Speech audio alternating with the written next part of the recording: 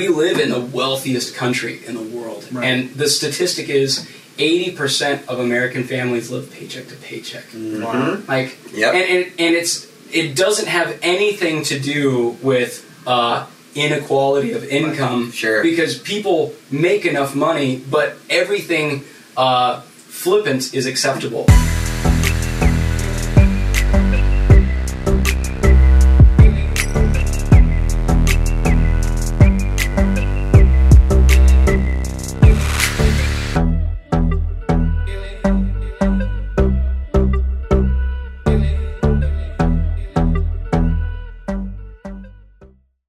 Welcome to Reformed Dads, where all things are for dads, through dads, and to dads, as well as the aspiring husband and father. I'm your man, Dusty Marshall. I'm a Christian husband, father, hip-hop artist, and co-founder of A Regular for Christ Ministries. To my right is my man, Andrew High School T. Sonkrantz. Boom! Doing it. And our special guest this week is Tim, the Iron Man Hogue. Wow. I'm saying that right. That. The Iron Man. I like that. That makes me feel so much more important than I actually am, you know what I mean? I like it. So how was your week, guys? What's going on this week? Man, week has been going pretty good. You know, I mean, God has blessed me with some work to do, and, you know, some things have slowed down, but, I mean, He still provides, so I'm still cruising right along, and kids are healthy, wife is healthy. Can't complain, man. Feeling good. Right on. With the baby on the way. I know, Uno Mas baby. Ooh. I know.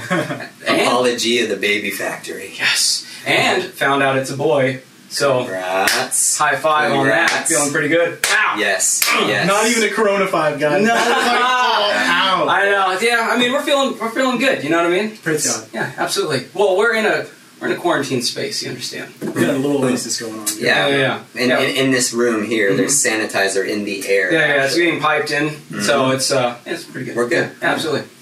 What about you, man? What's going on? Week was good for me. Just working from home, doing that thing still. Noise. And then, State farming it from home. State farming it. All your from home. insurance needs taken care of from home. That's right. I'm a glorified paper pusher, and I can paper push all day with my finger clicking and just typing on the keyboard. So praise God for that and His sovereignty that I can still provide for my family during this time right now. So, Yes, it's been a sir. good week. True. Yeah, it's been a good week. Right on, man. Well, I'm glad to hear it. So, we're going to come into a section of the show where we call Who is my daddy and what does he do? Who is Your Daddy and What Does He Do? This is where we get to find out about you, man. So kind of what you do. Tell us like what you do for work, about your family. Tell us a little bit about that. So, for work, I help operate a family business. We do steel fabrication, and we specialize in, like, gates, fences. We also do awnings and stuff. Your man card just went up. Oh, One shucks. You know what I mean? Of course it did. Of course it did. We deal with iron and metal. I also eat it for lunch. But I mean, well, my dad started this company back in like 1982, I believe it was, and it was, I mean, he started it out of his garage while he was working another job and started building things for his friends and for his neighbors, and I mean, he's built on it over the last 30 years. Wow. And now we operate a shop. We have 12 employees total, and we're still chugging right along. And Wow. and that's been a huge blessing. I mean, and getting to come on board, help automate some of the job functions and make things kind of move into the 21st century, Okay. where it definitely was not before. Super great getting to do some marketing and stuff that my dad just did not have the capability of doing before, so it was Okay. cool. And also, I am a musician, so I play drums and percussion on Yeah. the side, make some extra money doing that.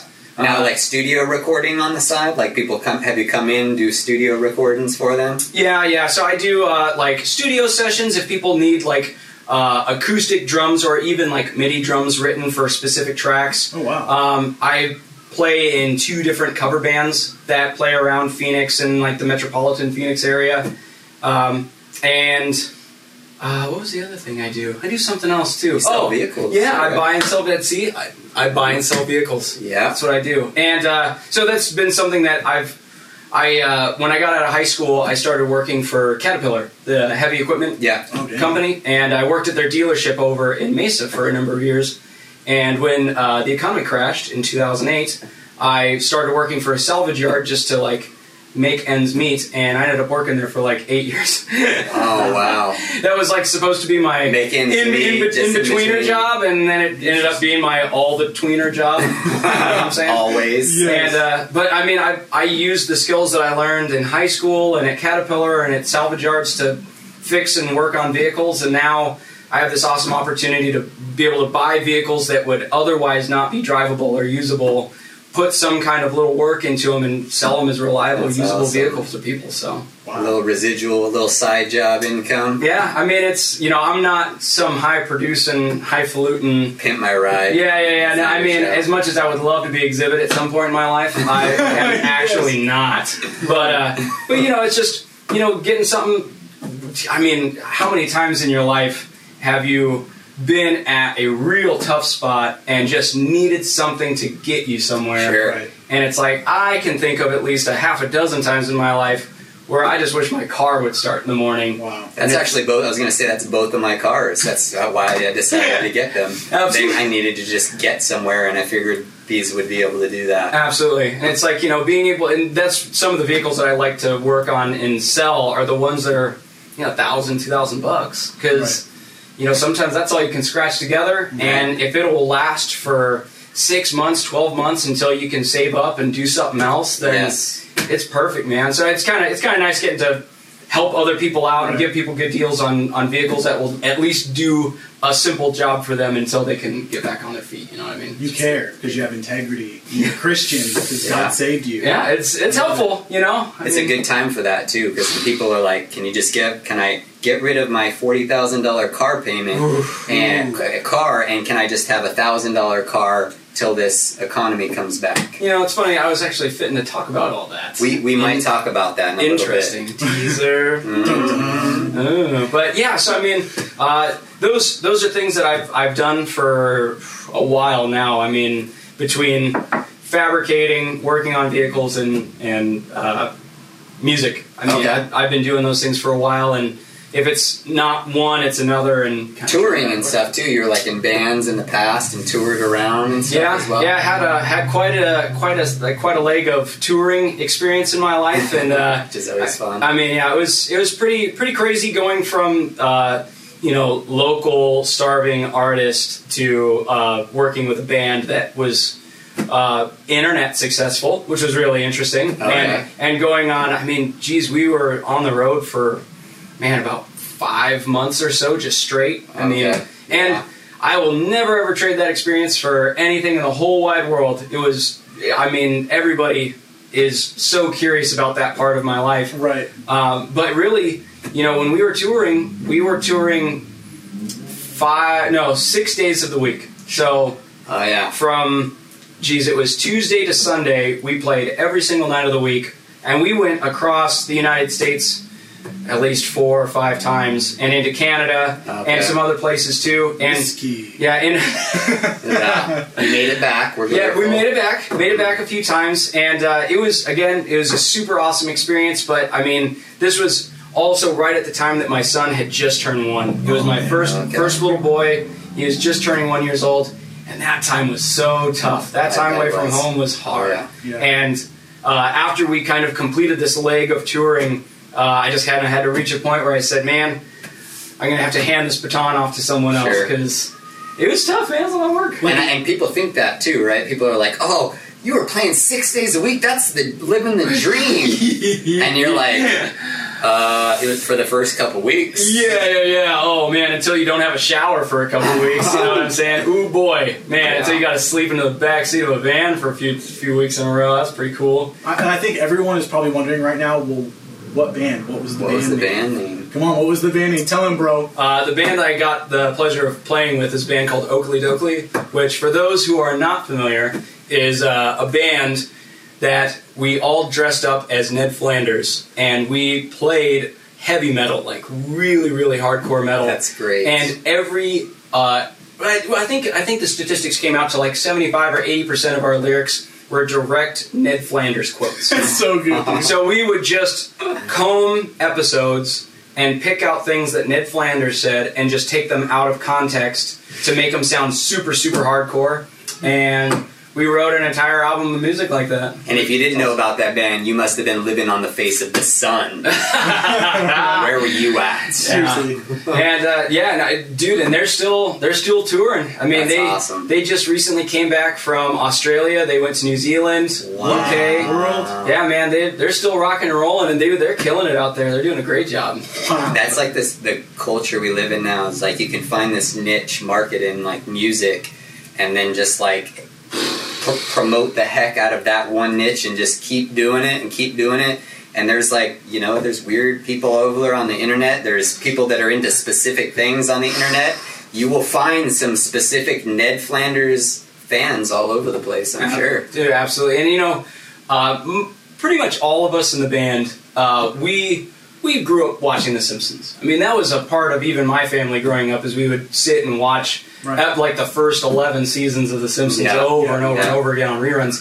And, so we all knew the quotes. We had a good laugh at the idea and how ridiculous it was. We really anticipated it to just... Because, we all played in bands together. And we wrote heartfelt music that meant stuff to us. And, it was like playing gigs to our girlfriends. Yeah. Or like the guy who was already there. Right. Or whatever. Sure. And so we're like, you know what? Like, let's just have fun. We had this goofy idea that's standing in line at a grocery store. And we're like, let's just do it. Like, who cares? Like, let's go for it. So we figured, okay, well, we'll do this. And if anything, we'll, like, blow some minds at, like, a bar somewhere. Because there's no other bands in the Phoenix area at the time kind of like that. No way. Coming in dressed as Ned Flanders. Right, and especially like on a hardcore bill, everybody takes themselves super, super serious. Right. And of course that'd be like kind of a part of our bit is we're like, we come out walking out kind of hard, but we're dressed as conservatively as can be, and then just bust out these super hard tracks, and people are like, what are we even watching right now? Yeah. But I can't look away. Oh man, but it was even before our first show. I mean, we took some, we had our lead singer's girlfriend at the time. She came along with us and took some press shots for us out off of I-17 on a weird overpass that we found.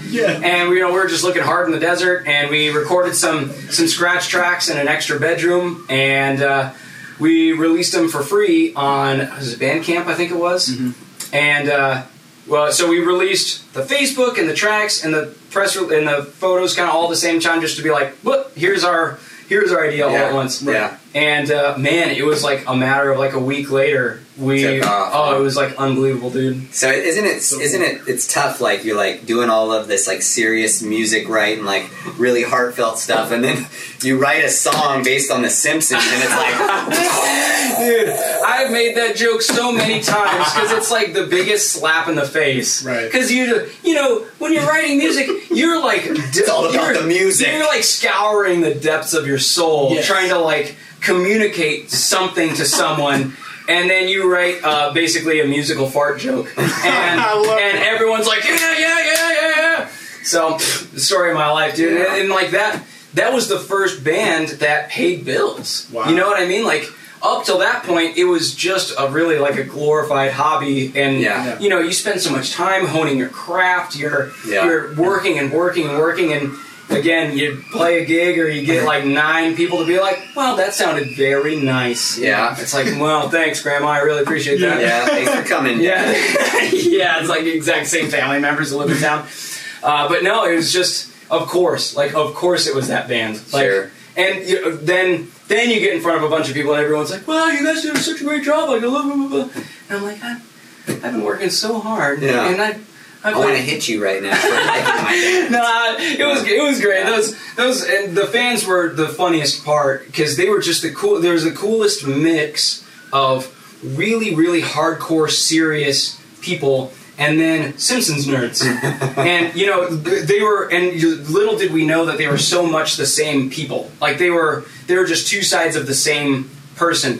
And probably one of the most surprising pieces of information was exactly how popular The Simpsons are all over the world. Oh, yeah. True that. Being a regular American dummy, I thought it was just a popular American show. But it's everywhere. But, I mean, it was like, I think, the first couple of months when we realized how many people were interested in our music and you know, like, Bandcamp downloads were like topping 1 million listens. Wow. I mean, it was like, and these were just scratch tracks. Like, these were just stuff we threw together in like an evening. That's awesome. And we were like, we gotta get some merch together. So a friend of ours designed a T-shirt for us, and we put it up there. We sold more T-shirts to Germany than we sold to Arizona. What in the world? Yeah, Oakley Dokley. Yeah, dude, Check them out. It was wild, man. So they're still going, same name and everything. Still same name. It's I mean, it's the same lead singer. We were able to have some new guys come in and take over the instruments for touring on some of the other stuff. But Okay. More Neds. yeah, and it's all yeah. I mean, yeah.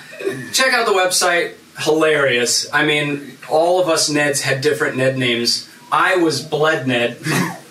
And mostly because I was notorious when we would play in other bands, because I like to play super hard. When I play, I like to get into it. So there would be times where I've busted my knuckle on like the rim of a drum, and it would bleed, and then I would have blood on my drum set, like after a set. So I have like white drum heads, and it's like blah. Yes. So, which is in hindsight pretty gross, but it's pretty cool. But then I was known as Bled Ned. The lead singer was Head Ned. We had a guitarist named Shred Ned. Shred Ned. Yeah, dude. So, like, dude, the jokes are deep. The puns are real deep in that band, for sure. I love it. And tell us about your family, too. Tell us about wife, kids. Yeah, so I married happily. I think we are at 5 years now of marriage, which is super legit, by the grace of God. Yeah. Super legit. It's super legit. And I've got now 2 outside children and 1 inside child. Yes. Currently inside, in the oven, working on completion. Yeah. Downloading. It's being heated. Yeah. Currently processing. Yes. And I've got my son. He just turned 4. My daughter's about 1.5 years already. Okay. And yeah, man. I mean, that's telling about my family is kind of a long story because we got. I mean, I don't know. I like those guys. Yeah, they're pretty cool. Good. They're cool. Yes. Pretty cool Good people. Yeah. I mean, I've known my wife since. I think we were like maybe 15 or 16 years old. Oh wow. And we kind of high school or actually. Funny, no. We were, I mean, obviously we were both in high school, but we never went to the same high school. Okay. I met her through mutual friends who brought her to a church that I was playing drums for at the time. Okay. Because I was playing in like a youth band for this church I was attending. Playing so hard too, bleeding all over. Bleeding that church. Jesus! Blood of Christ! Man. Blood of Blood of Christ! And the drummer!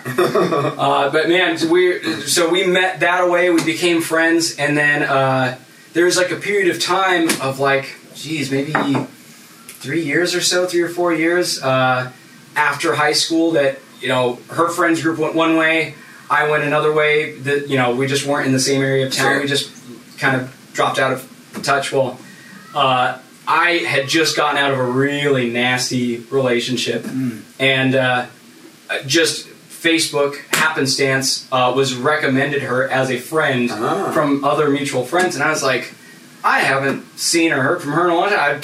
I had no idea if she was alive or dead or nothing, so I was like, friend, and then left that on friend for a while, whatever, because I don't stalk everybody. Right. I mean, I try. Not everyone. But so eventually she posted something. I decided to message her just to see how she was doing, and we decided to just meet up. It was like maybe 10 o'clock or something on a Wednesday. Okay. And I was like, you want to just get together and get some coffee or something? So we picked a Denny's off the I-17, went there, and we sat there chatting for like 3 hours. Nice. Wow. Okay. It was, okay. I mean, I said it once, I said it 1,000,000 times, I knew right there and then I was going to marry that lady. Wow. I mean, I didn't know. Denny's. In a Denny's. Grand slam. Yeah, it's just, I was gazing at her over my moons over my hand. I knew it was the one, Yeah. My hand. Dude, it's so solid. It was wonderful. She finished her whole plate, and that's how you did it. Yeah, dude. She put the funnel down and was like, what'd you say? Yes. Oh, man. So how long ago was this? Jeez. So we... see if I can remember. Well, so we re-met.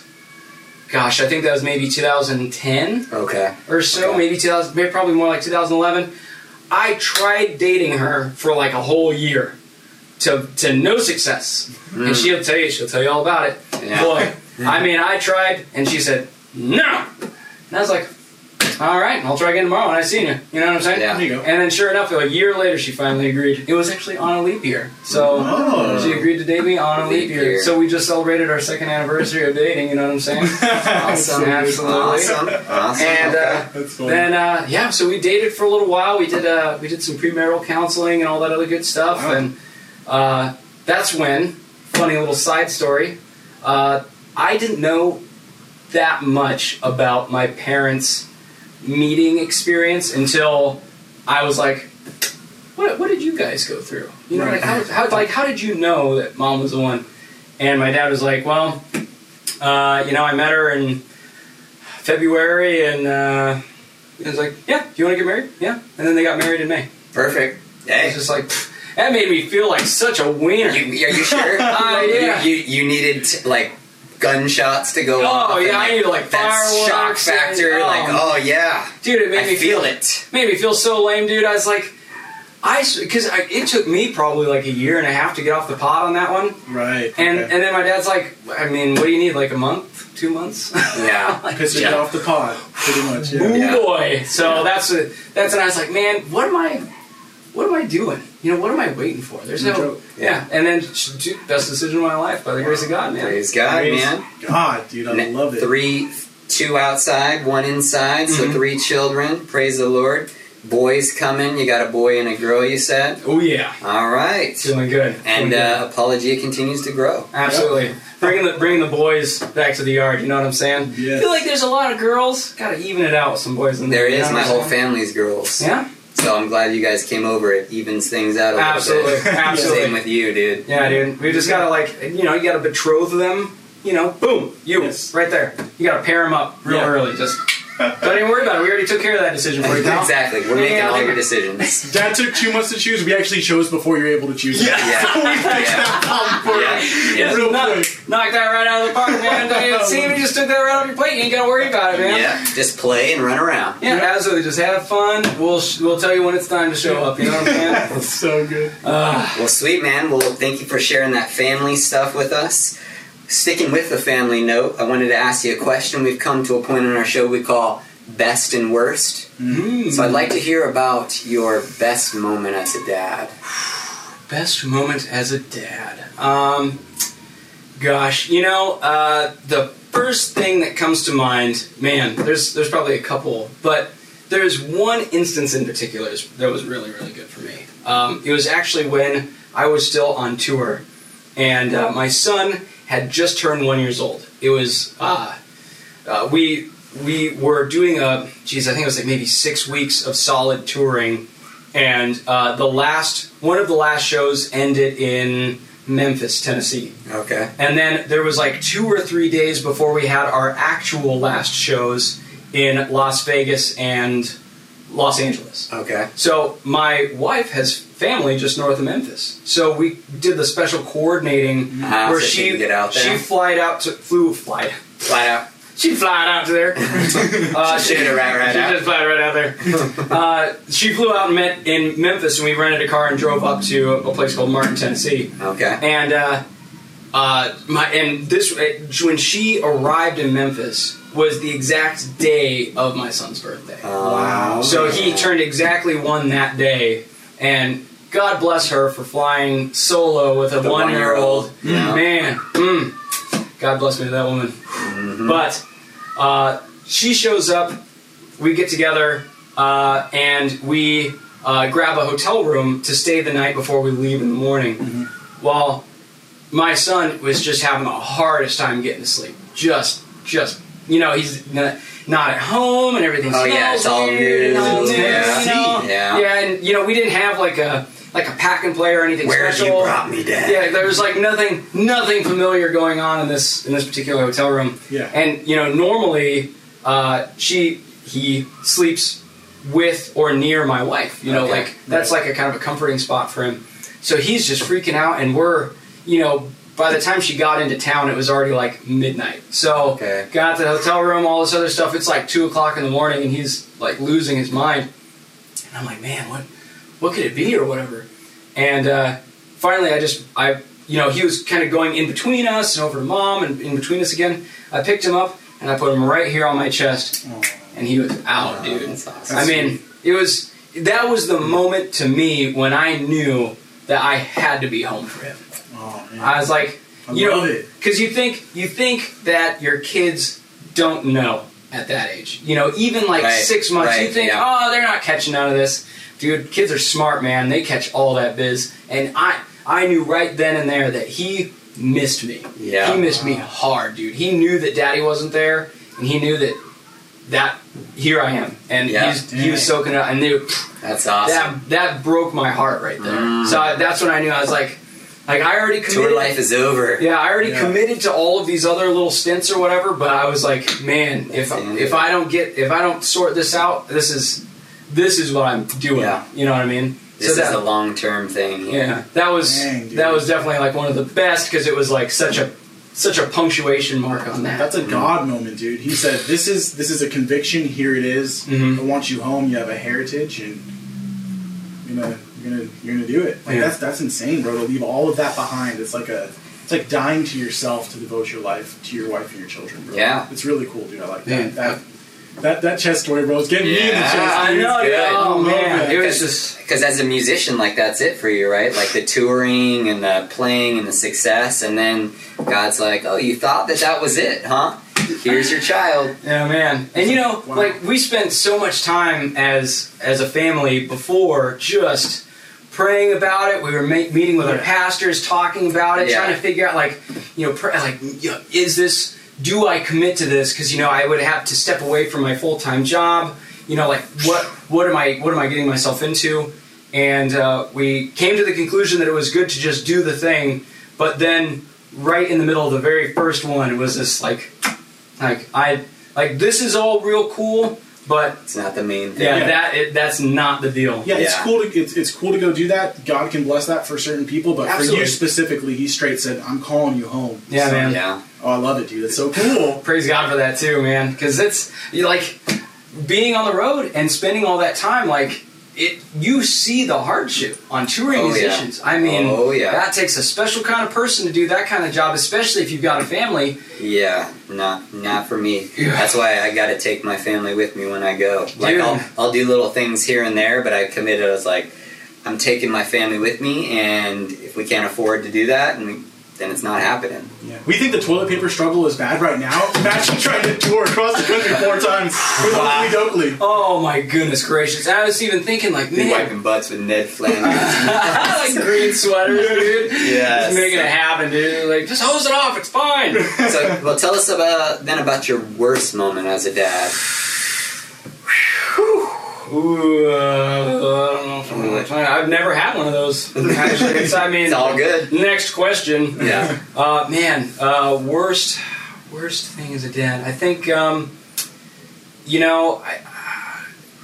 think I have this realization a lot, and I would probably keep this as my worst, mostly because I feel like I come across it so much, is that conviction where you see yourself reflected in your kids, and it's not something that you're proud of. Right. Yeah. So, there's so many instances, even small stuff. It's like you say something that's just something, your go-to little catchphrases or whatever. Yeah. And you see that spill out of your son or your daughter.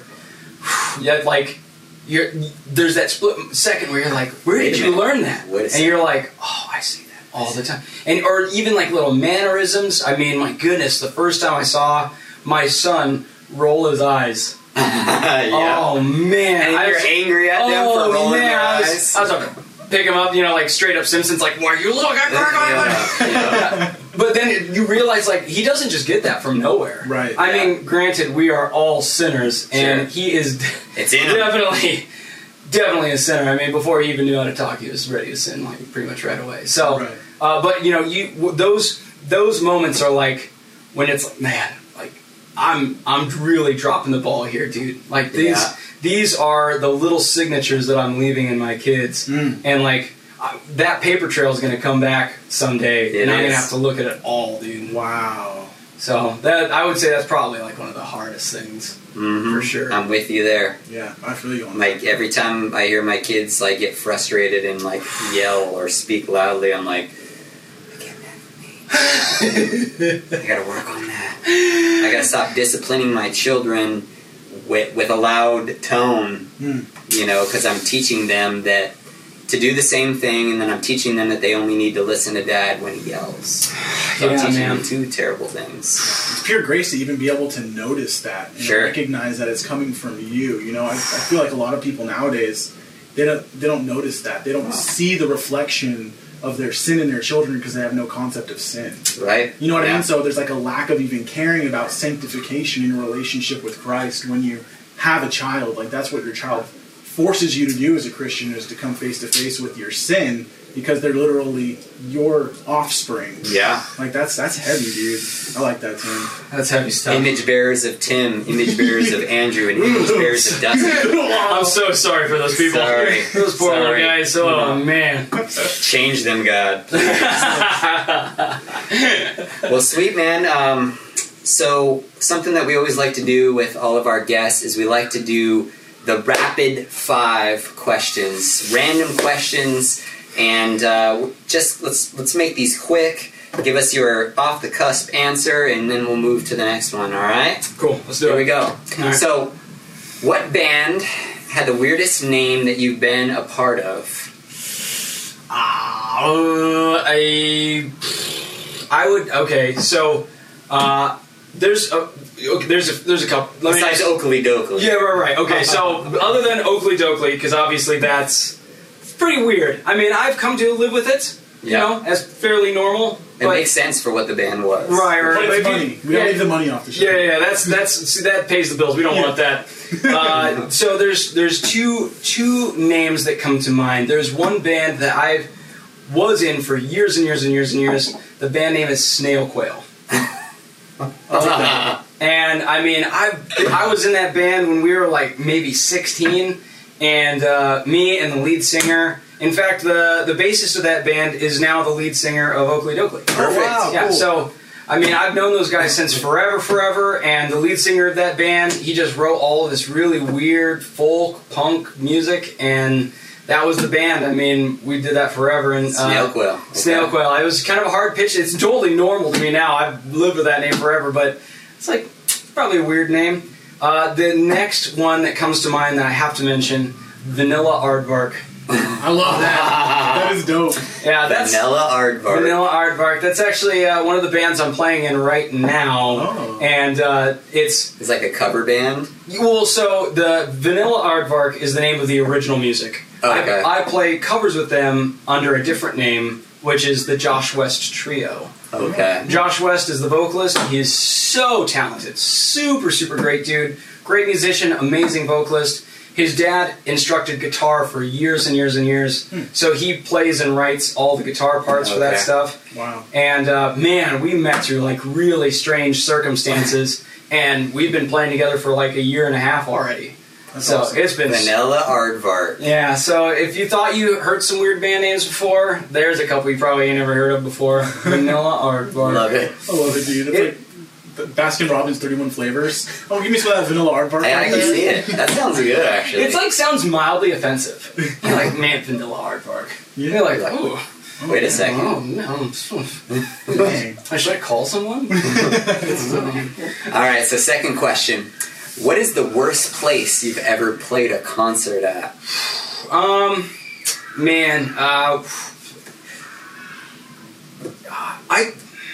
There's a lot of places that were bad shows, but not necessarily because of the venue, but there is a place that's actually, it doesn't even exist anymore, that's how bad it is. It went out of business. God wiped it off the face of the He earth. said, nah, that's quite enough. What was it? It was a place called Rogue Bar. Oh, okay. Anybody familiar with that Sounds place? like where I used to hang out. Yeah, well, so that place, we played there a lot, just in so many bands, and they were, the positive aspect is that they actually had a stage, and they actually had a sound person. The quality of those two things have yet to be determined. But there was a super tiny place. There was like 6 parking spaces in the parking lot, and I mean, hard to sell out. Oh yeah, it was. We're like, oh, another sellout night at the Rope Bar. Woo! And, I mean, it was a tough load in if you didn't get there like 2 hours ahead of the show because like the staff packed that parking lot out. So you had to park close, otherwise you had to haul all your gear down the block, and and then you finally get in there and there's like 4 people total, including the cook in the back, and then you go through all this. So yeah, dude, and oh my goodness, they even, before they went out of business, I kind of have some beef with them. They owe you $12. Yeah, I mean, man, if they owed me $12, that'd be like 9 shows worth of revenue. But it's like, I remember they like posted something like kind of like sideways about a band that I was in, which is like that's not a huge venue, and we're not talking trash. Yeah, I'm like, what? It's not like some highfalutin venue being like, oh, these guys look terrible. Never having them back. Yeah, it's like one scumbag telling another scumbag how much of a scumbag he is. It's like, what are you talking about? So ever since then, I'm like, you know what? Forget you. I'm never playing the Rogue again. Yeah, and then now they're shut down. Yeah, and then God's like, let's go ahead and wrap that up. Yeah, close it down. Let's tidy this up right here. All right, question 3. So you have to live in one city for the rest of your life. What would it be and why? And it can't be in Arizona. As much as I like living in Arizona, and I do, my brain is taken to 2 places. One, Martin, Tennessee, which is where my wife's family's at. Okay. Because, and really, both places have pretty much the same reason. They're just 2 different parts of the country. Martin, Tennessee, and Coeur d'Alene, Idaho. Oh, I love Coeur d'Alene, bro. Oh, man, what a beautiful part of the country. I don't know if I'd ever be able to live there, because it's so expensive to live there, but it is beautiful. And, man, it's just having a piece of property that's affordable, being able to, like, plant stuff in the ground, have it grow. Okay. Like, that is definitely a luxury that you gotta strive for in Arizona. Man. Sure. You gotta take the poison, clean out the ground, and then give it like a little, and then put it back, and then then do a lot more praying after that. Yeah, pray it survives this summer. Oh my god! By the sweat of your brow and a little bit of heat stroke. Heat stroke, real quick. Man, oh my goodness. Yeah, so I mean, either one of those 2 places for pretty much the same reason, man. Just they're both really awesome parts of the country, beautiful land, very lush, and I mean having family in close in Tennessee, and a ton of friends and support in near Coeur d'Alene. I mean, it's real close to Moscow. Yeah. It's near to Spokane. Right. I mean, you get kind of the best of both. And it's beautiful, bro. Beautiful lake right there, dude. And there's so many people in both places that are like trying to get us to go there. Come on. Which is super cool. I mean, I ain't scared to go, but it's like, man, we've got our family all out here. Yeah. And man, I like not having to shovel snow. I like just being able to drive places without having to consider snow or sub-zero temperatures. Yeah. Right. And we don't have any major natural disasters, man. We ain't never have to sweat about no hurricane. Right. We don't have no earthquakes here. Man, super solid. You ain't got to shovel heat. It's pretty solid, man. As long as the air conditioner's working, you're all right. You know what I'm saying? Yeah. True that. Man, as opposed to everywhere else. Mosquitoes. Have you ever met a mosquito that you like? No. Yeah. Exactly. They breed other places. Where there's water, they go. Yeah. And Arizona, pretty notorious for no water. Yeah. Pretty solid. Sweet, man. True. All right. So Coeur d'Alene and Martin, Tennessee. All right. Question 4. Besides your own, what pastor have you learned the most from?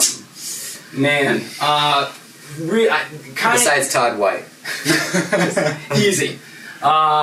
Man, the first dude who comes to mind, I was actually just reading his book again, Voddie Baucham Jr. Oh, man. I mean, that dude, if every time that guy preaches a sermon, I hear him talk, I'm saying, oof. Yeah. You know what I'm saying? Like, Our show's sponsored by him, just so you know. Dude, solid. That's awesome. Man, I don't know if I could handle a sponsorship with that, dude. Yeah. I'd be crying all the time. But it's just like, man, I'm reading his books. I mean, he's real straight to the point. His story is so awesome. And I feel like that is just such a great quality in a leader, like especially a male leader. Sure. Seeing it happen, someone who has done the struggle. Oh, yeah. You even think about the relationship that we have with Jesus, Yeah. where he did it. You know, he did all of the hardness. There was not a thing that did not cross his threshold for hardness. And it's like, you meet other leaders that have been there. Sure. I mean, you can put your heart in their chest just about, and it makes such a big difference seeing a leader who's out in front pounding his chest. Yeah. Wow. And what's awesome, you know, one of the requirements for a pastor is that they shepherd their family well. So think about Vodi Bakum and Douglas Wilson, you know, these pastors that they're writing books about shepherding your family. What book was that? Are you reading, by the way? Family Driven Faith, as a matter of fact. Yeah, I think we got a copy of that. I believe that. Man, it's just so good. I mean, but it's like, you know what? I just read that book again, and you don't even get through the intro. And you're like, oh, I gotta change some things. Gotta change some things. Yeah. Gotta fix some stuff. You're going to go ahead and put that away. Family driven, nope. Family driven, nope. Ooh, right in the feels. Alright, so then the last question is, you lose your job tomorrow and can never work in the same field again. What career do you go with and why? Man, if I couldn't do fabricating or like metal fabricating, if I couldn't work on automotive stuff, and if I couldn't do music, probably just lay down. No, I'm just kidding. They're paying for that these days? Yeah, Sounds great. It's pretty awesome. It's called the internet. You can try it. They got a little app for everything. It's called millennials. I don't know. You lay down, give it a shot. It was just, anyway. Man, you know, I think if I weren't to do any of those things, I would probably be teaching, and if I were to teach something, it would probably be finances. Oh. Well, that's perfect interesting. segue. Perfect segue. What in the world? What are we talking about today? Ooh, so I don't know if anybody's familiar, but there's this gentleman named David Ramsey, and he is the owner and operator of Dave Ramsey Incorporated, I think it is, or Ramsey Solutions. Ramsey Solutions. Ramsey Solutions, and man, you know, he's the guy who pioneered Financial Peace University. Yeah. So And that's what you would do. I think so, man. I mean, over the course of me now being a husband and now being a father, I started working with Dave Ramsey things before I ever met my wife that second time. Okay. And the more that I grew in responsibility, the more the weight of what I was doing meant. And so it was just the ferocity and the importance grew over and over and over again. Sure. And now it's so funny because I when I was a kid, you know, a teenager, I was so into punk rock. I was so like counterculture, forget you guys, I don't need nothing. And I mean, I've got so many pictures of like my hair and like full spikes and chains. I need cigarettes. Booze is food. Man, and now doing things that are like might be considered now hyper responsible are like the most punk rock thing you can do. And it's that's the countercultural dude, now, it right? totally is. Being responsible with your finances, that is the odd man out these days. Showing up for your family, what a weirdo. Yeah. You were at your kid's birthday party? Yo, man, how drunk were you? Not at all. Weird. Man. So it's like our parents, though, who were like hippies back in their day, and now they're like Trump supporters. Like, oh, we hate everything and hate the war, and now they voted for Bush. Yeah. Like, wait a minute. What's going on here? It doesn't add up at all.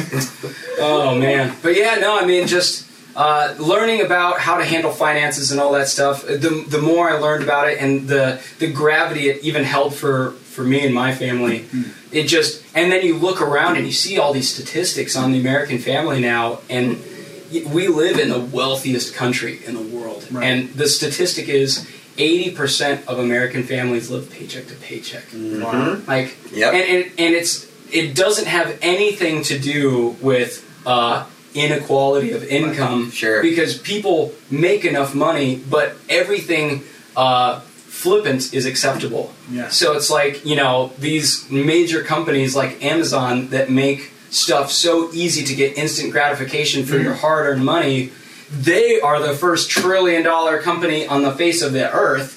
Wow. And yet we have poverty. Sure. Well, it's because our mindset, right? It's like when you earn money, you're not thinking automatically how you're going to save it. It's what can I spend this on? Absolutely. It's like it's a mindset change. So yeah, we're going to get into the discussion segment now. And the first question we were going to ask you is, how did you get into Financial Peace University? So I got into Financial Peace actually pretty late in my experience with Dave Ramsey. So when I first started dealing with Dave Ramsey things, I was broke, of course. Mm-hmm. And really, I was just trying to figure out, you know, I had finally gotten like a stable job, finally got a stable income. I was a single dude, and this was around the time of 2009, 2010. The economy was falling apart. I finally was in something stable for once, like since I got out of college. And I was like, man, you know, like, what's a good idea to do with money? I mean, my parents went bankrupt when I was 5. Oh, you know, like my family never really had much of anything to rub together, and when we did, it put us further in the hole. Yeah. I mean, my parents were never particularly good at handling finances, at least not until later in life. Right. And so I just wanted to like reach out of my own head to figure out what I wanted to do. And as I was searching, you know, I was even just getting reconnected to the faith at that time. You know, I grew up in church, and then as I went to college, like so many other people, I've kind of fell off that bandwagon. Surprise, surprise. Mm-hmm. And you know, I was just starting to reconnect to a church. I was starting to really get back into the Word and really discover my faith. And so I was like, okay, well, let's see on the internet what's on there. And there was you know, financial coaching and all this other stuff. And Dave Ramsey was the only dude who pretty much put all of his information just out there. Mm-hmm. I mean, almost every other place that I've searched, they wanted your email address. There was some big Put your class. credit card You put your credit card in, or like, oh, we'll mail you something, or oh, hey, we've got this annual cruise that you sign up for, and then we teach you all the secrets to making millions of dollars. End up being a Scientologist. Yeah. Dang it! Man, they got me. Oh man. Yes. But you know, it's like, so just seeing his format, it was kind of funny because it was like, that's it. Yeah. You know, like you go to his website even right now, man. Like he's got the baby steps all laid out, and I think that was kind of the crux, the selling point for me. Is it's like, this isn't complicated; it's just hard. You know, and if you just complete the steps, you accomplish a goal. I mean, just like with working out. I mean, my goodness, when I was in college, I was way into fitness, and there's no shortcut to fitness. Sure. I mean, if you're doing it. focused, you put the time in and you get the goal. I mean, even if you're doing it bad, you're still you still get something. Yeah. And it was the same where you just look at the baby steps. They're laid out real easy on the site, and even better, he has a podcast, and that's all for free. Yes. So I spent, man, probably the first year of like being in, like listening to and actively like learning about finances. This is before you're married, before the family, all that. So you have these principles going into your marriage. Yes. That's awesome. Yeah, and man, you know, it was funny. Some of the principles that I was picking up from Dave Ramsey, I was actually introduced earlier on by an economics teacher, which was the first person in my life to tell me that I could make $1 million in my lifetime. Right. And now I grew up in Central Phoenix, very impoverished part of the city, and you know, my class also not rich kids. We did not grow up with money or things at all. Right. And there was this crazy economics teacher that was like, look, if you make a regular amount of money, if you put this amount of money away every month in an account that makes this amount of return, it will take approximately 10 years and you'll have $1 million in that account. Wow. Okay. And no one had ever showed me that math. And that there was the first time where it was like, It's doable. that's reasonable. Yeah. Yeah. Because, before then you think of $1 million, it's like, okay, I need to be an NFL athlete. Right. Yeah. I've got to be some kind of superhuman monstrosity. Yeah. Or whatever. I've got to fall into a bag of money or get into Unachievable. Hit the lotto. Yeah, I got to get into a car accident in Scottsdale, you know what I'm saying? Like, but that was the first time that someone told me, like, you can do this. Like, It's just math. yeah, it's just math. If you just do this every day, you'll get there. And it was like, and then here was this guy, Dave Ramsey, saying, look, you do this step, then you do this step, then you do this step. He's like, it takes people on average 18 to 24 months to complete this. It's not overnight. He's not selling you, oh, here's my secret access Sure. to this special account, or like, Yeah. let me give you my numbers for how to do this. Or Sure. It's like, nope, you just, These things. here, you do this first, then you do this, then you do this. If you don't do it in order, you will not get the right results. I mean, it was just that clear. And I was like, I guess I'm going to do it. So tell us about, just briefly, tell us about those steps. Just kind of show us the first 7 baby steps. Sure. So there's 7 baby steps total. And baby step number 1 is simply saving $1,000, which $1,000 is just a starter emergency fund. Yeah. Because generally speaking, especially when I started actually trying to complete the baby steps, didn't have $1,000. I didn't have any savings. It was like seat of my pants all the time. So saving $1,000 was a pretty huge accomplishment. And sometimes it's just as easy as looking over at a savings account that maybe you just don't use, or Sure. maybe your checking account always kind of floats $1,000. Just looking at that and going, this is dedicated. I'm now setting this intentionally aside. Starter emergency fund. For emergency stuff that might happen in life. Yeah, this is just to give you some cushion between you and a flat tire, or Sure. you and a dead battery one morning. Okay. Baby step 2 is the first part of the initial Grand Canyon. So baby step 2 is pay off all debt, which of course sometimes not that big of a deal. Some people don't operate on a ton of debt, but more often than not, I believe the statistic is like an average of, If you went to college. I think the average student loan debt is somewhere in like the $60,000 and $70,000 range. Yeah. And I mean, I've never made $60,000 a year in my life. Right. So to think that I would have to pay that off is ridiculous. But that's totally people's lives right now. Oh, yeah. People struggling with that kind of dollar amount hanging over their head, and then some. Yeah.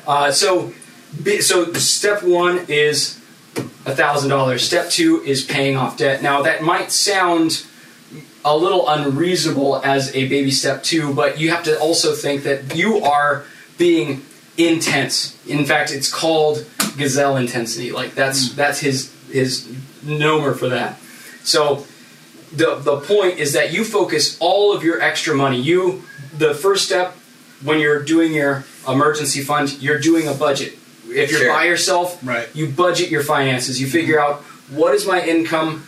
Where is my income going? Yep. And sometimes that's just enough to show you where your boat is leaking. Right. I mean, sometimes you don't realize what's coming out of your account. I've been spending $1,000 a month going to Starbucks. Dude, oh man. For me, fast food. It was just, you're driving around town, you're like, I'm feeling kind of hungry, feel like some jalapeno poppers real quick. Yeah. That's Boom. food for me, bro. Another $5 there, $5 here, Yeah. and then you look at your account and you're like, dude, I just dropped $500 a month That's on good. just totally Comfort empty food. food. Yeah. Yeah. It's- Sausage burritos from McDonald's. dude. And it's like you sort your budget out. You balance your budget so that you are not losing money, and you know how much money you have to use every month. Intentional. You're being intentional. You're being intentional with your money, exactly. And that leftover is going to go to paying off your debt. Exactly. So Sure. you just getting that part where you figure out, okay, I can dedicate this much a month to this debt. Perfect. Yep. Then, as you're paying off your debt, you're going gazelle intense. You're thinking, okay, I work 40 hours a week here. What can I be doing in the remainder of the hours of my day or week to make some extra money? Yeah. Like, he recommends selling pretty much everything in your house. In fact, his like common catchphrase is, hey, Sell everything. Sell so much stuff that your kids think that they're next. You know what I'm saying? Like, and it's like that's how hardcore. It's like, get rid of stuff that you aren't using. Get rid of stuff you don't need. Flipping stuff that's quick money. You sell any piece of like music equipment or whatever you haven't been using, that's another $100 that goes on that pile. Even things like you can't afford already that you own. Absolutely. Having a car that's $30,000 that you're making a $400 car payment for. Get it out. Sell it and buy what you can pay in cash for. Yeah, you're absolutely right. Because sometimes you look at your budget, you see after your rent, after your car payment, after your insurance, you're already underwater. You haven't even bought food yet, and you're already upside down. It's like, how do you affect your budget in such a way where you're functional again? Yeah. So, I mean, he gives a lot of great pointers for getting out of leases, getting out of like high interest car payments, all this nasty stuff. But just rearranging your budget, getting an extra job, selling all of your stuff, figuring out any and all means possible to bring income in to knock out your debt so that your money is staying in your pocket every month. Yeah. Okay. So the only type of debt we want to be in is in debt to the gospel. Yeah, absolutely. Absolutely. And fortunately, baby step 2 does not include a mortgage. So if you're already in a house, you're not paying off your house yet. It's all just consumer debt you're paying off completely. Student loans, all that stuff. High interest. And any loans. If it's something other than your mortgage, you're paying it off. Okay. So then, once you complete that big step, you're now in baby step 3, which is your fully funded emergency fund, which can be anywhere from 3 to 6 months of living expenses. Yeah. So you look at your budget. You say, okay, these are all of the necessities that it takes to run my household. How much do I need to live? For however much. In case something, if I lose my job, I get sick, I can't work at all. Injured, absolutely. And I mean, for my household, we keep 6 months of expenses on hold because I'm the primary breadwinner. My wife is graced by God to be able to stay home with our kids, and if something happens to my income, that's literally all of our income. Yes. So giving myself a 3 extra months of figuring something out is a godsend. But if you're a single person, you don't have someone that's like really dependent on your income, maybe it's just 3 months for you. Okay. You know, you have some flexibility in that. All right. So then that leads into baby steps 4, 5, and 6, which happen all at the same time. Baby step 4 is investing.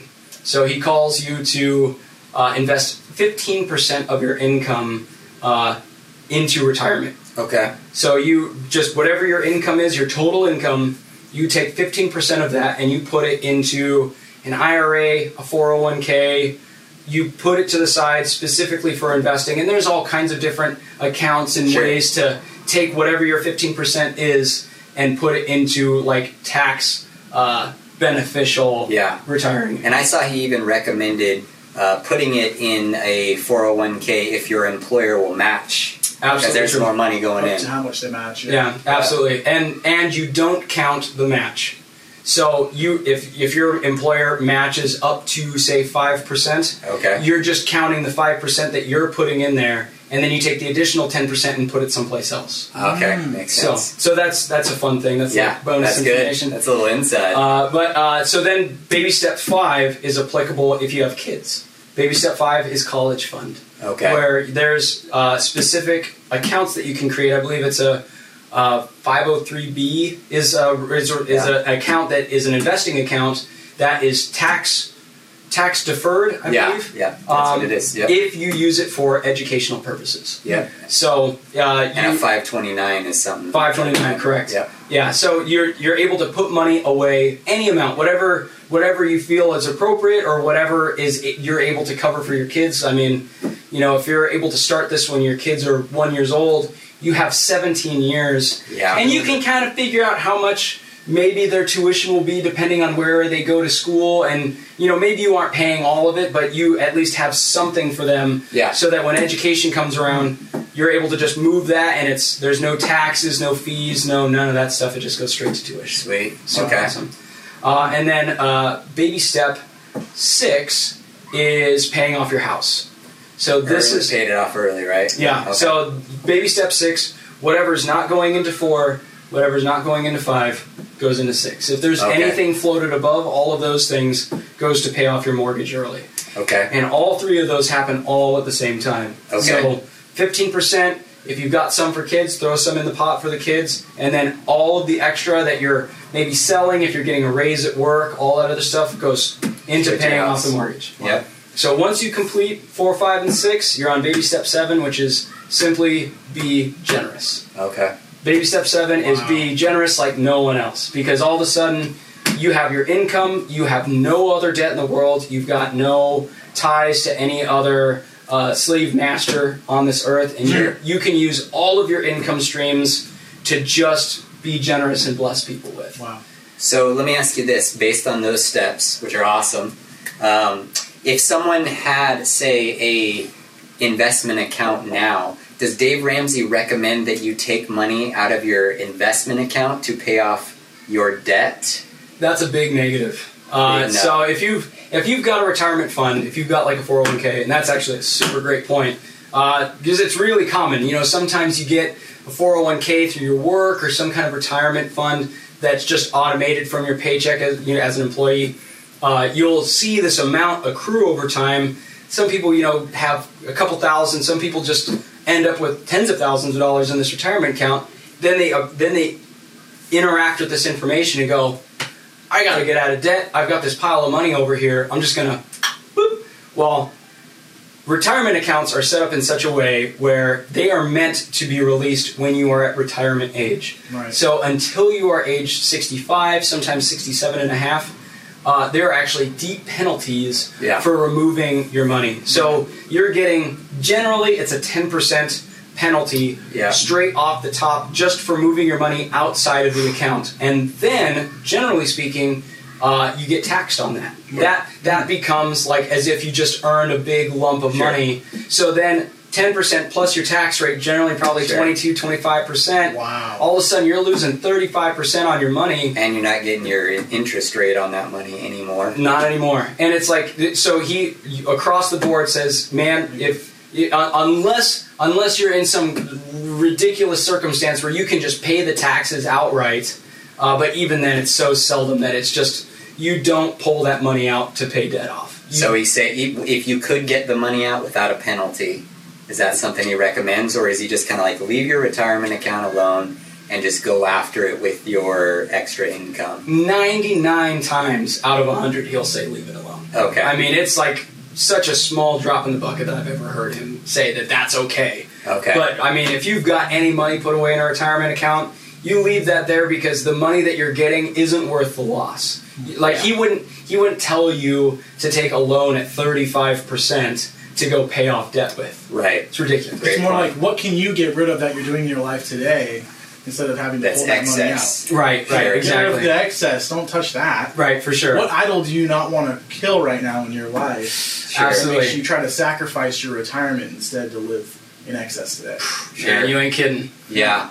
So also another question I would have is, so maybe in the climate that we're in here with like everybody losing their jobs and stuff, would you still say to someone, like if they have money set aside for the emergency fund, would you say, maybe don't chunk out that money and throw it at all of your debt, because what we're in right now, jobs aren't set for people. What are your thoughts in this climate?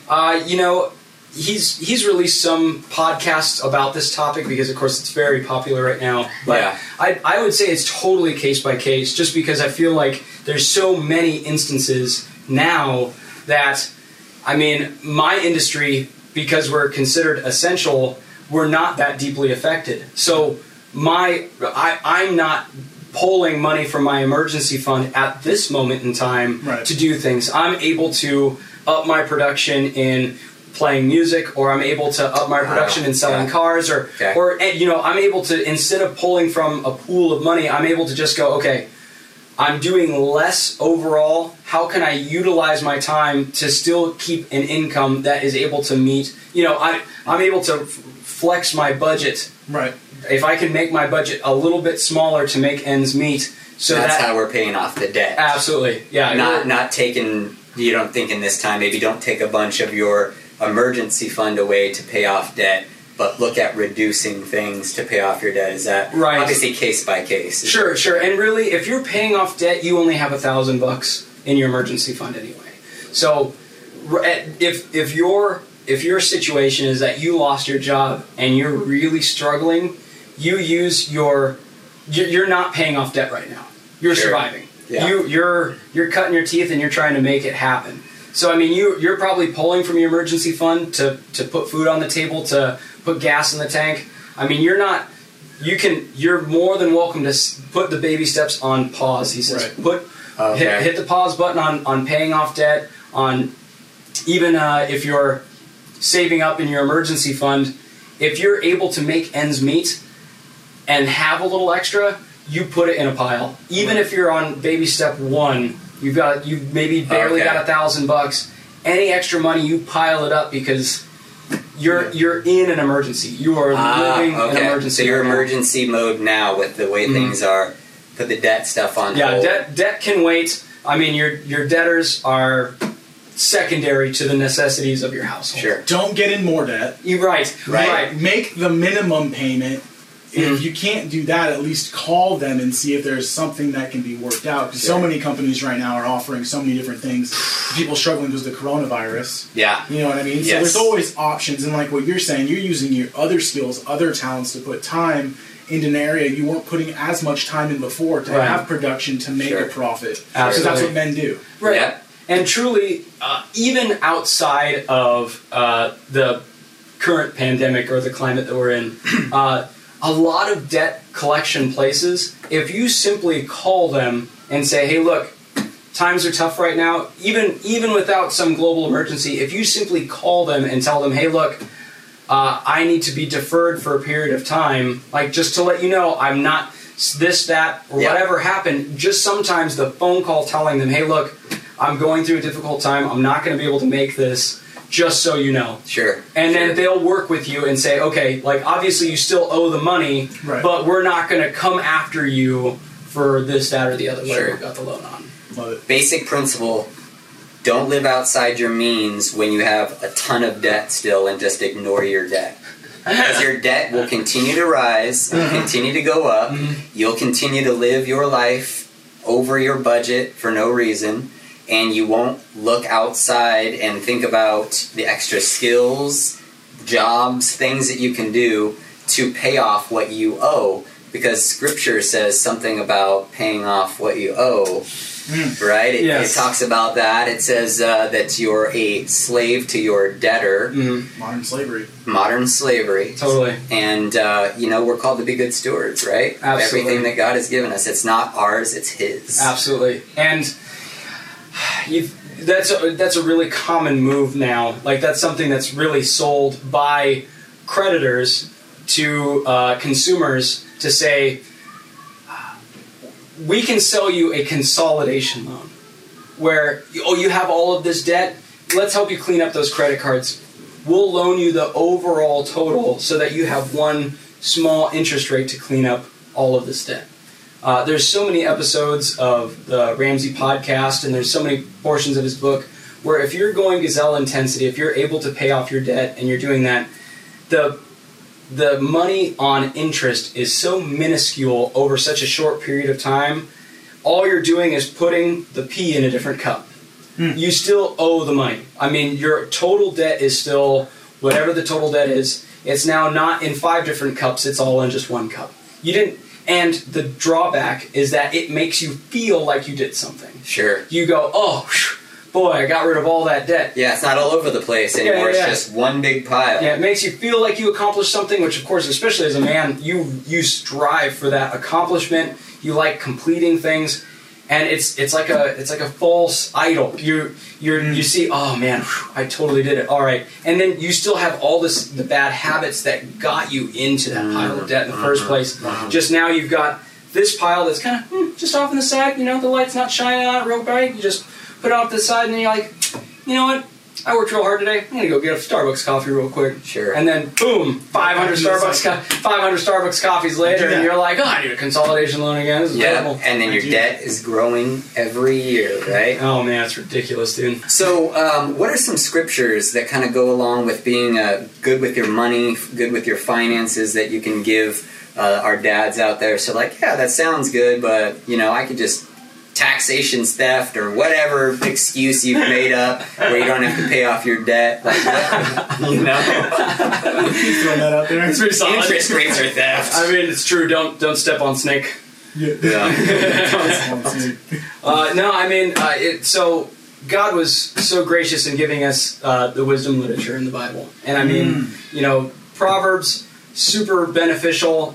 Ecclesiastes, Job. I mean, they're all beautiful scriptures, and if you're looking for some real godly wisdom for your walk with your family, your shepherding of your children, those are really great scriptures to dive into. But the ones that are really prominent, especially with Dave Ramsey things, first one that I've actually wrote down so I didn't forget, Proverbs 13:22.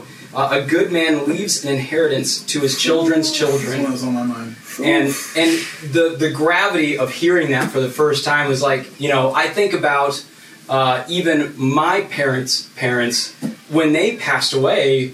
We were just there wasn't anything to hand over. Right. There was no. I mean, I loved my grandparents. They were beautiful people, and they loved God. They loved Christ. They were believers. Thank God. But there wasn't an inheritance to hand forward, and to think that if I can be a good steward with the things that God has blessed me with in this lifetime, where I can even be a blessing to not just my kids but my children's children. Yes, like that's the level of commitment. That's the level of devotion and obedience that God is calling us to. Yeah. Yes, and it's funny, we were talking about this. We're reading that book, God and Government. And that's something that they brought up in speaking about the family government and how it's a mindset change. It's, I'm post-mill. I don't know, were you guys post-mill? Yeah.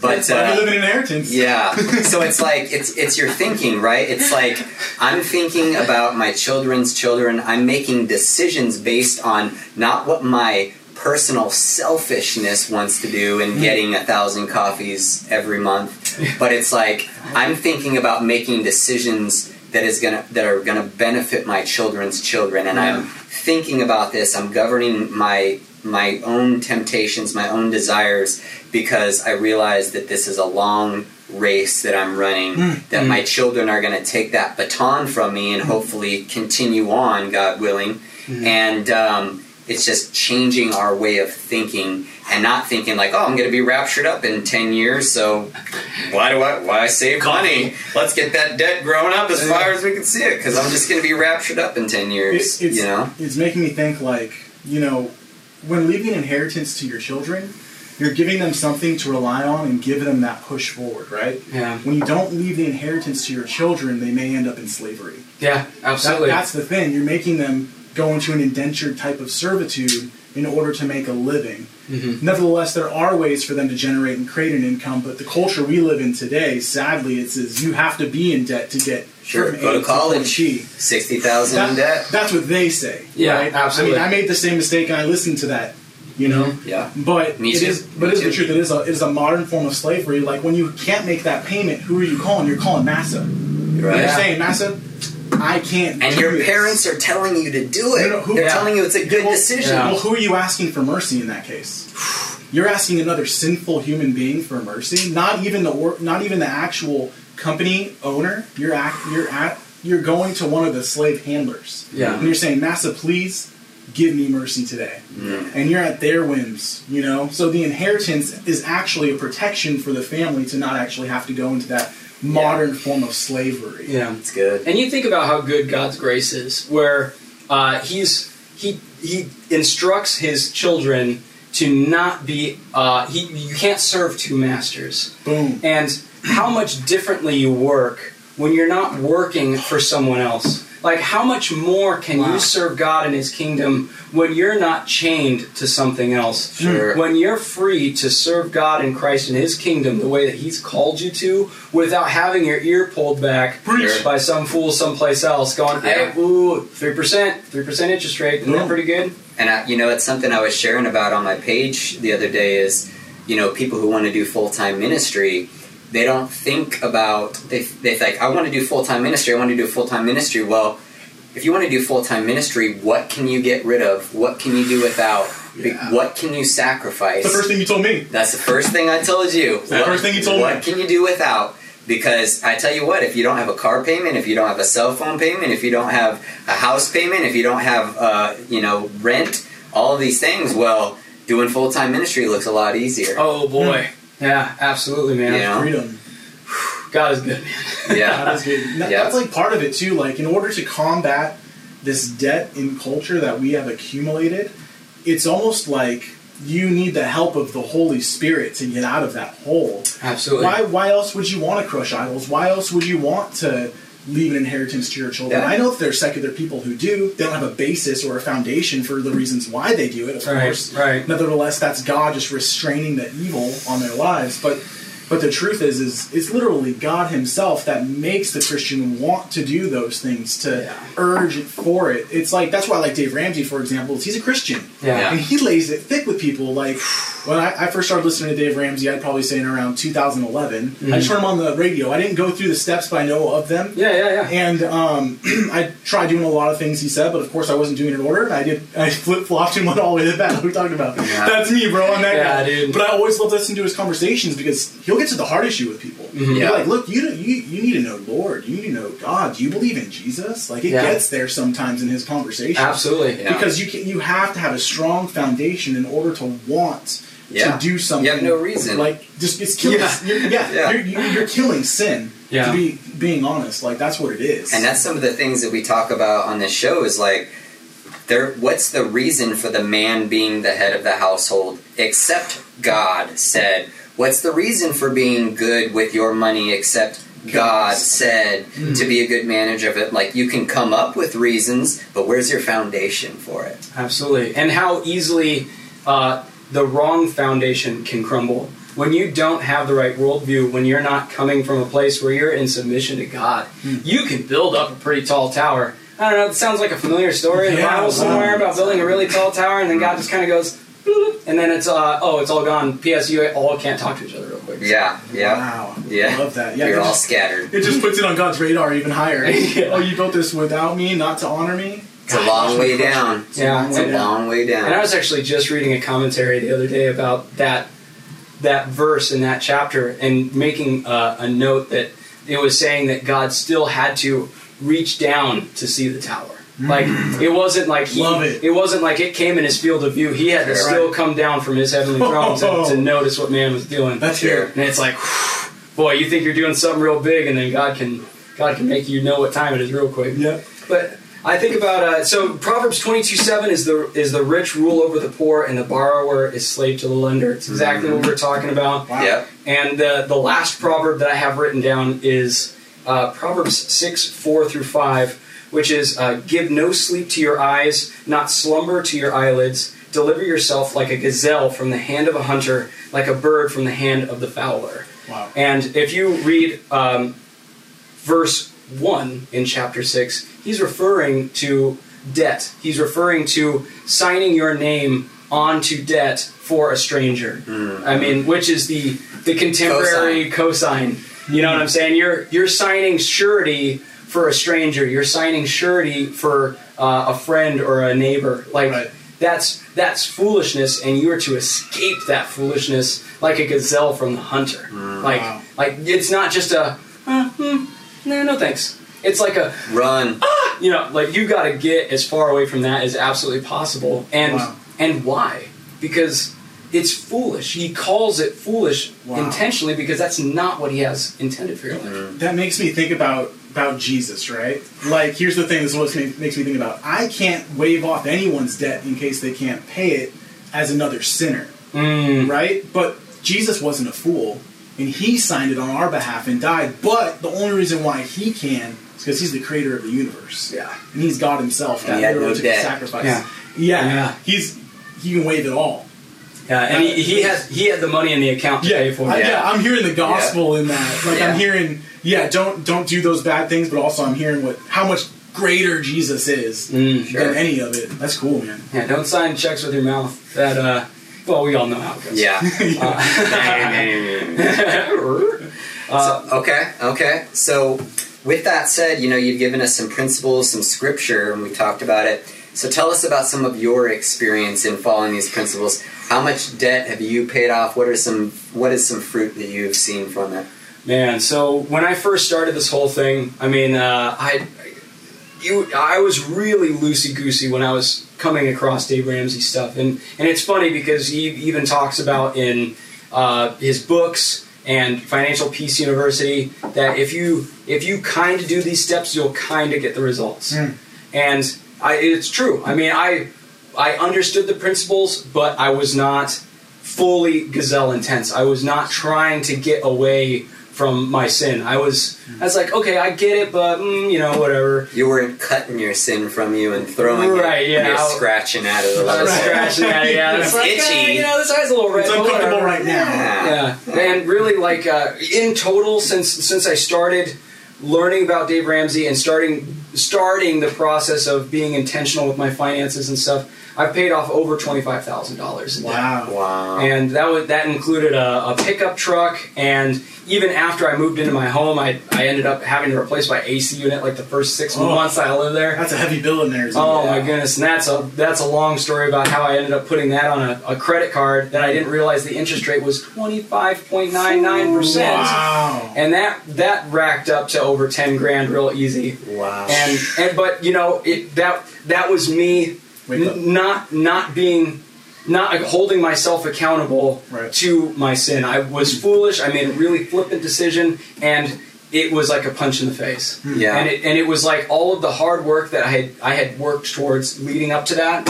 It was like, man, you think you're good at this? Let me show you something. Sure. Wow. And it goes back to what you were saying before, the instant gratification thing, right? It's like, how can I take care of this problem right now because I'm uncomfortable about it? Yeah.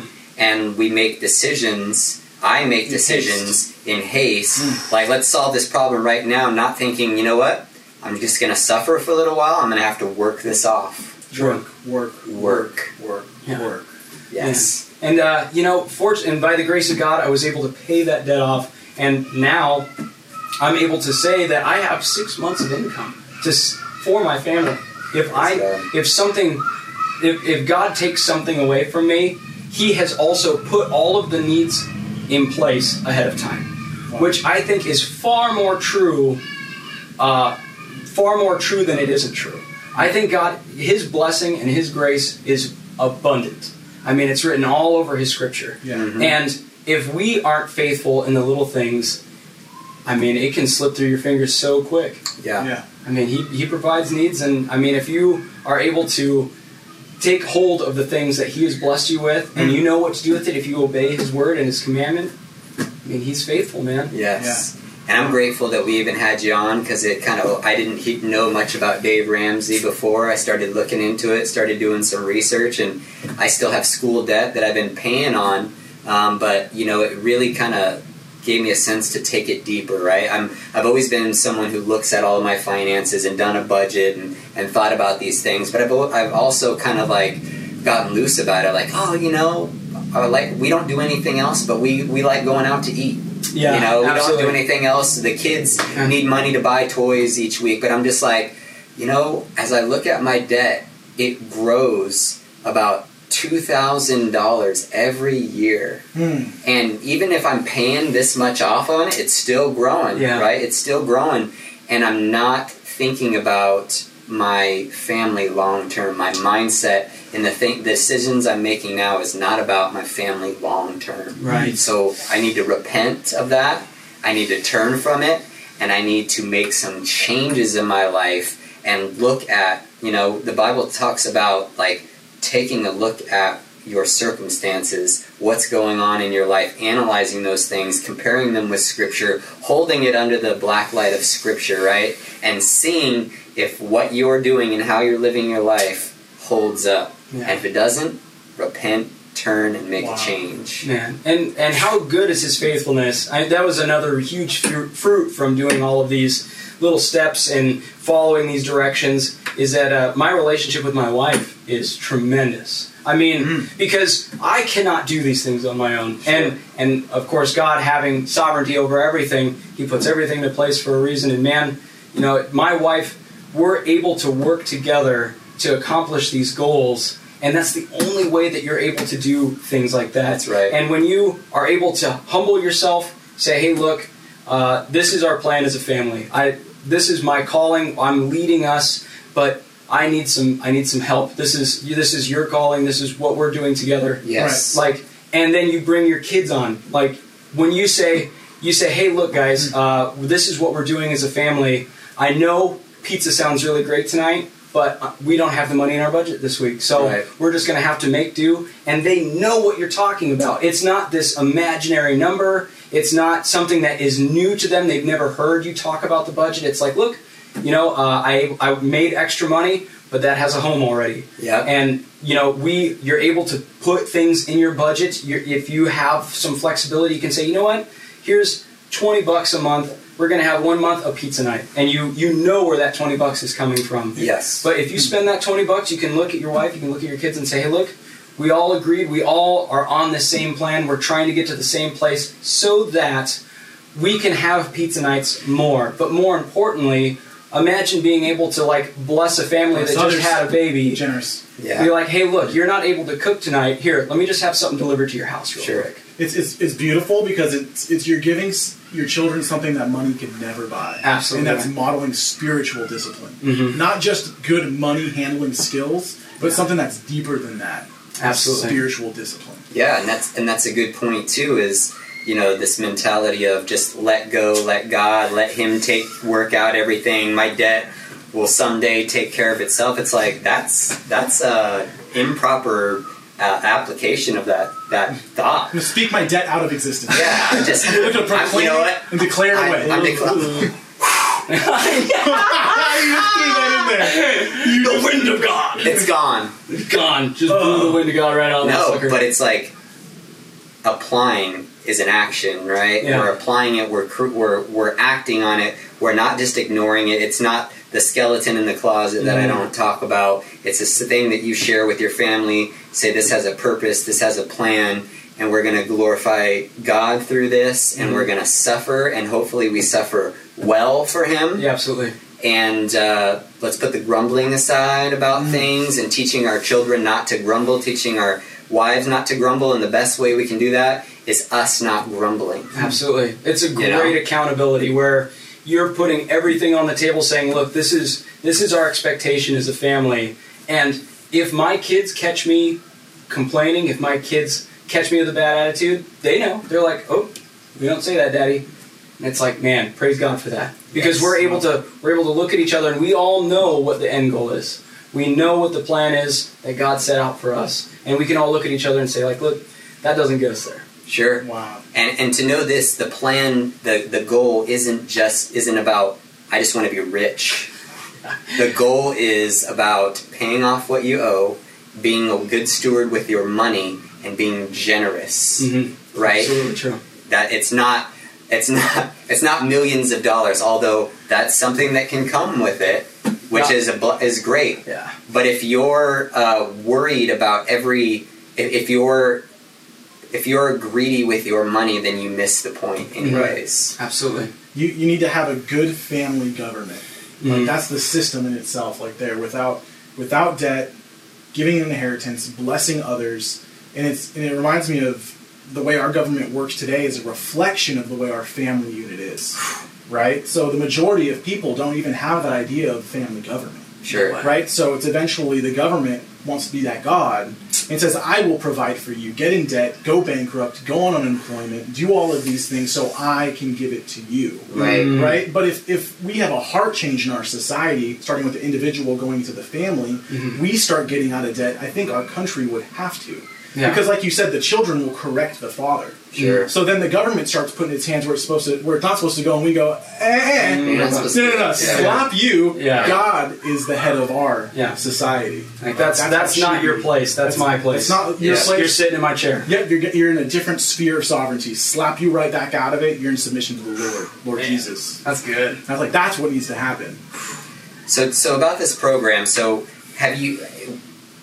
why this program? Would you say why this program? I mean, it's simple enough. Why this program and not some scheme that somebody's come up with themselves? Have you looked into other programs, or is it strictly this works? You know it. It's worked for so many others.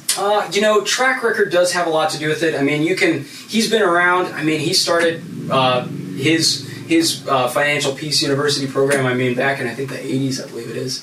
And he's been doing it for a long time, and people have successfully completed the program and have the fruit to show for it. I mean, they're not foolish with money, and they also have great net worths. They're not, flying around in private jets and, they're on Instagram every day, but, they're able to, they have their home paid for, and they're able to send their kids to a quality school, and they're intentional about their lives, Sure. which is a great byproduct of a financial fitness program. Now, there's other programs out there. I can't think of the name of any in particular, but even after some of the briefest research, you'll realize that there's a lot of financial fitness programs that really encourage the use of debt, where they say, hey, if you leverage very specific debt, and if you do it just this special kind of way, boom, you made it. But they neglect to tell you that if one thing goes wrong, now you just have this enormous weight hanging over your head,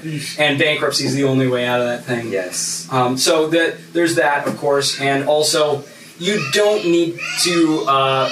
You can do Financial Peace University. It's a great tool. You get to be in a group of people, and you have a leader who guides you through the process of learning all of the baby steps, and you're working it together, and you're holding each other accountable. I mean, you put forward the things that you're struggling with. We work on budgets all together. There's really clear class plans, and that's great if you are looking for accountability and you don't necessarily, if you don't have a support system like that, it's a really great tool. I mean, Financial Peace University, generally speaking, depending on what time of the year it is and at what kind of sale they have, generally runs about $100. So you can expect to spend about $100 on a Financial Peace University class, and especially nowadays, you can even be a part of like an online class where you can watch the video on your own and then have brief meetings all together where you actually touch base with your brothers and sisters and say,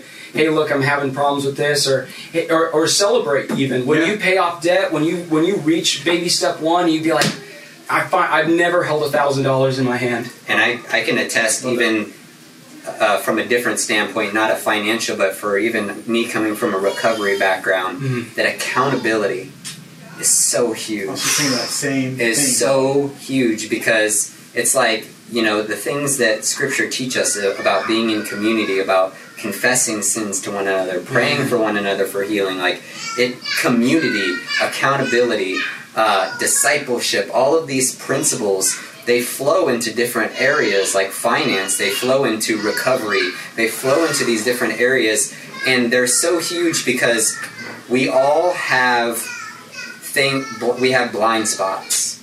We all have blind spots that we don't see, that someone else sees. And there's a proverb, and I don't want to butcher it, but it says that an enemy will multiply kisses, but a word spoken in love comes from a friend. Something along those lines. I'm butchering it, but the idea there is your friends and the people who really care about you, they'll tell you the truth. They'll rebuke you with love. They'll rebuke you with love. They'll correct you. And we all have blind spots that we need other people to come in and help us with. And these are people who are trying to do better financially. And because they're trying to do better financially, they're able to help you. Just like a recovery sponsor, just like your pastor who sees your blind spots, he can look at Scripture and say, you're missing it here. Absolutely.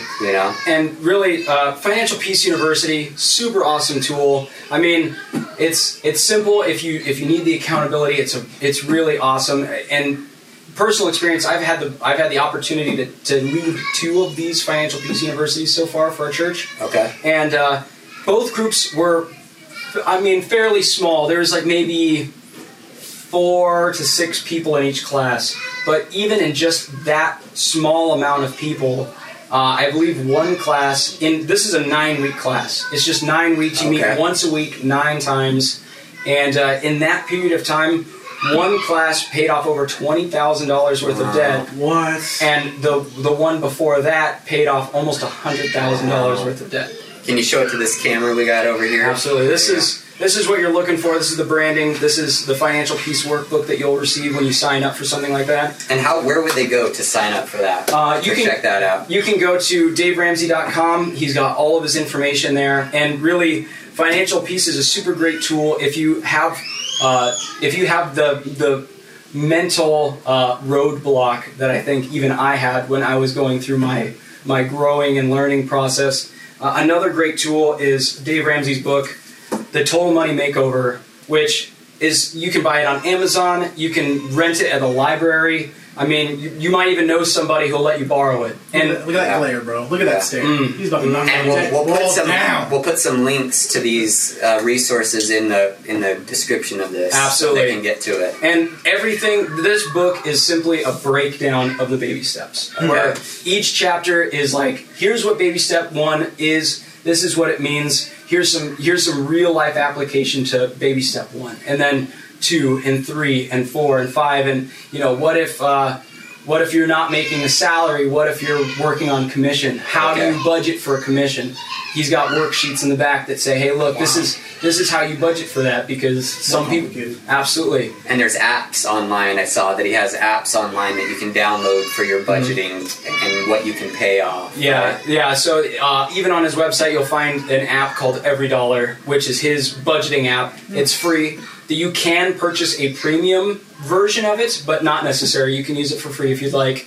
And one of the things that really sealed the deal for me, really all the way committing to Dave Ramsey and his tools, is that in his books and on his budgeting app, still the first line item on any budget that you make is tithing and giving. You put your income, how much you make, next step, tithe. He's not pulling any punches. He's not trying to fluff it up for anybody. That's not the thing that you get. That's not the thing that you budget down in your tithing. Absolutely. And you don't have to be a believer to follow these steps. But he's intentional. He says, look, this is what God calls us to do, and it changes you when you live life with an open hand. Even when you're struggling, it makes a difference, and God is faithful. Preach. It's such a big deal. So when I learned that about his budgeting and what he taught in his book, in his class, even in the apps that he would make, it was consistent. I really appreciated that. It was awesome, super man. awesome. Love it. That's fire, bro. Well, thank you so much for sharing this with us. I think it's super valuable for, especially with what's going on right now. And those resources, we'll put the links in the descriptions, and people can get involved. And but now I think we want to have some fun with you. Oh no. Yeah. We talked about the business. Ruh-roh. Now let's have some fun. All right. It's the mullet party in the back now, brother. So we come to a part of the show that we like to call the Wheel of Groom. Let me get out the Wheel of Groom. I was glad I got to get into it. Feeling good. So what we got here on the Wheel of Groom is we have some different games that we like to play. And in these games, you'll be going up against Mr. Andrew High School T. Sonkrant. And I'm going to have you spin the wheel. That'll determine the game that we play. And then we'll talk a little bit further about what happens if you win or lose. So go ahead and give it a spin there. Gotta get mentally prepared here. All right, let's do this. I'm going to mentally mess it up. Oh, that's too manly. Hold on. Let's wait for the manliness to run out. Oh, what do we got? Chow Crown! Man! Dude, have you seen this? No, I have no idea. What have I done? What have I got? Oh, dude. So, the Chow Crown, what's going to happen is we're going to have these 2 crowns put on your head. One on Andrew's head, one on your head. we're going to put some marshmallows on this crown. It's going to rotate, and you're going to have to try and eat the marshmallows off of this crown. All right. Whoever eats the most marshmallows wins. The loser has to eat 3 disgusting jelly beans from the Bean Boozled game. Oh, Bean Boozled. But if you win, you get to take your Reformed Dad's mug home with you. Ooh, that's a nice one too. Indeed. I like the way that one Indeed. goes Something like like this. this. Ooh, that's okay. Alright, so I'm going to press the button on top. You cannot, your hands need to go behind your back. You cannot use your hands. Okay, and I'm going to press the button that's going to go. It's going to start spinning and playing music. Then it's going to stop, and I will press it one more time. Ready. Groom.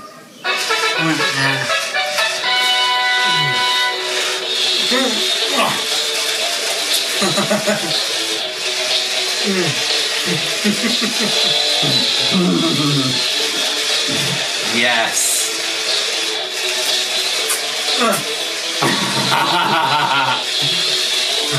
Andrew with the tongue method. Andrew and the tongue method. It's not working well. All right, one more time around. Here we go. And go.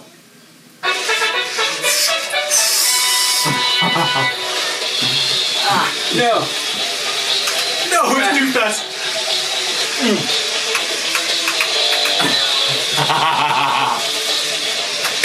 Nah, come on, girl. Come on, bro. Come on, girl. Come on. Most ridiculous thing ever.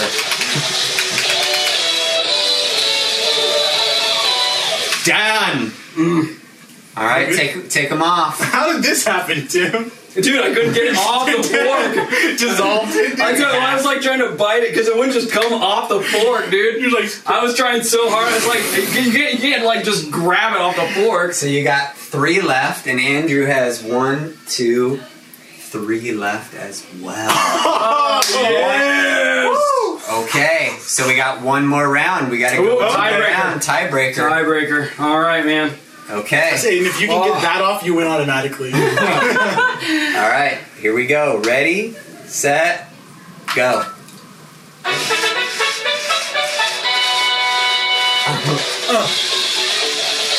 Oh no! Come back here. Most ridiculous thing ever. Oh, come on. Oh my goodness, it's like not. I can do this. I can do this. Oh no! That's time. Oh, you got me, dude. Did you get one? I didn't even get one that time. It was just growing my beard the whole time. But you know what? I realized my hands were like this. That's okay. You didn't use your hands, did Well, I you? mean, like, Oh, man, the whole time it was just like grazing my chin. It wasn't even going to my mouth anymore. Let's dude. see if holding with a table in front of you makes any difference. Do you feel like it makes any difference? I just feel like all my forks dumped down. Like before they were up, and then as soon as they started dumping down, they were just like, yeah. All right. this one's like right dude. for me, dude. Yeah, I was trying so hard, but I just couldn't. I couldn't do it, dude. All right. That's all right. Andrew's the victor Yeah, here. still the champion. Still the champion. Woo. All right. Man, I tried it, dude. I tried to beat you, dude. I wanted to You want your dethrone you. marshmallows still? Yeah, I'm all right. You good? All right. I'm cool. No, I appreciate it, though. Good. All right. Good hustle out there, pal. That was good, that was good. Oh man, I thought I had you, dude. I was like, I'm getting this, dude, and I couldn't get the marshmallows. Like the hardest part was once I got it in my mouth, was trying to get it back off the fork. And try to swallow it when the next one's coming. Right, dude. right, right. I'm like Oh, trying to store it like a man. chipmunk on the left side of my face. Dude, yeah, like, Well, unfortunately, ooh, you have to face the Bean Boozled. ah, So I will uh And all the Read nasty off colors these are getting left, dude. jelly beans that we have going on here. We have juicy pear or booger. Oh, you know what? I'm just gonna. Yeah. I don't need to know. You don't need to know. We'll just spin it and we'll figure it out. Yeah, I was gonna say it's gonna be whatever it is. So And we got here 3 that you got to eat. So it's either going to be strawberry banana smoothie or dead fish, Or and dead it's going to fish. be The fish is bad, dude. it's going to be one of those orangish. All of the colors left are Ones. nasty looking See, colors. this guy here. Yeah. Dead fish. We're going for dead Go ahead and fish. hold it up for us so you can see it too. That's totally unsuspecting jelly bean right here. Going in my belly. All right, here we go. What do we got?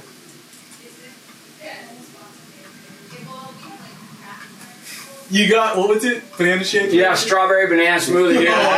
Nice. Mwah. Feeling good. All Get, right. get this guy over here. All right. All right, we got buttered popcorn or rotten egg, which I guess is a fan favorite. That's the... It's these yellow. It's this yellowish one That's a stomach right turner, there. bro. This fella right here. Yep. Dude, I hate There's rotten no eggs, way dude. you're getting whatever the other one was. You're getting wrong name. This is what it is, bro. You know, I used to like you guys a lot.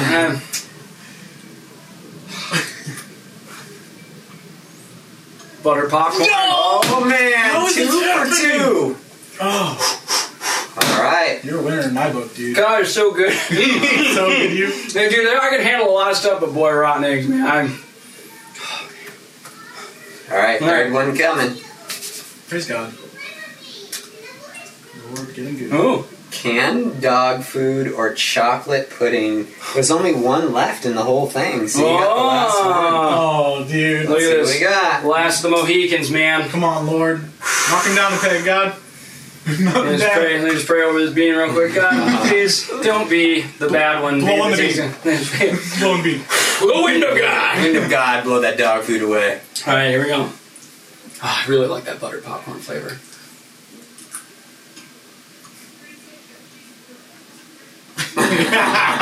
Yes. I don't think that one's chocolate Chocolate pudding. It's chocolate No. pudding. Chocolate pudding. Wow. Chocolate pudding. 3 for 3. Well, I get it turns You won, out. bro. Oh, Yeah. You won. dude. He lost, but he got to eat yummy jelly beans. So I don't really know. See, I didn't deserve nasty jelly beans, but by God's grace, Yeah. I got delicious jelly beans. That's right. He counted me as righteous in That's the jelly right. bean game, dude. Chocolate pudding. Chocolate- dude. You also blew away the canned dog. That's true. That's what it I was. did use the wind of God. I mean, we Yeah. all saw it. It Yeah. saw it here. Yeah. So I mean, it's true. It's true. It works. Wow. Well, this has been our show from Reformed Dads, and we'll end it the way that we always end it. Comb out your beard in the way that it should grow, and when it is long, it will not depart from it. Thanks for tuning in. Peace. This addition versus submission. Sinners need forgiveness. Surrender to his lordship. Don't extort the grace he's given. See, I'm blessed by the one, Yahweh, all day. I'm a wretched sinner, deserve hell for always.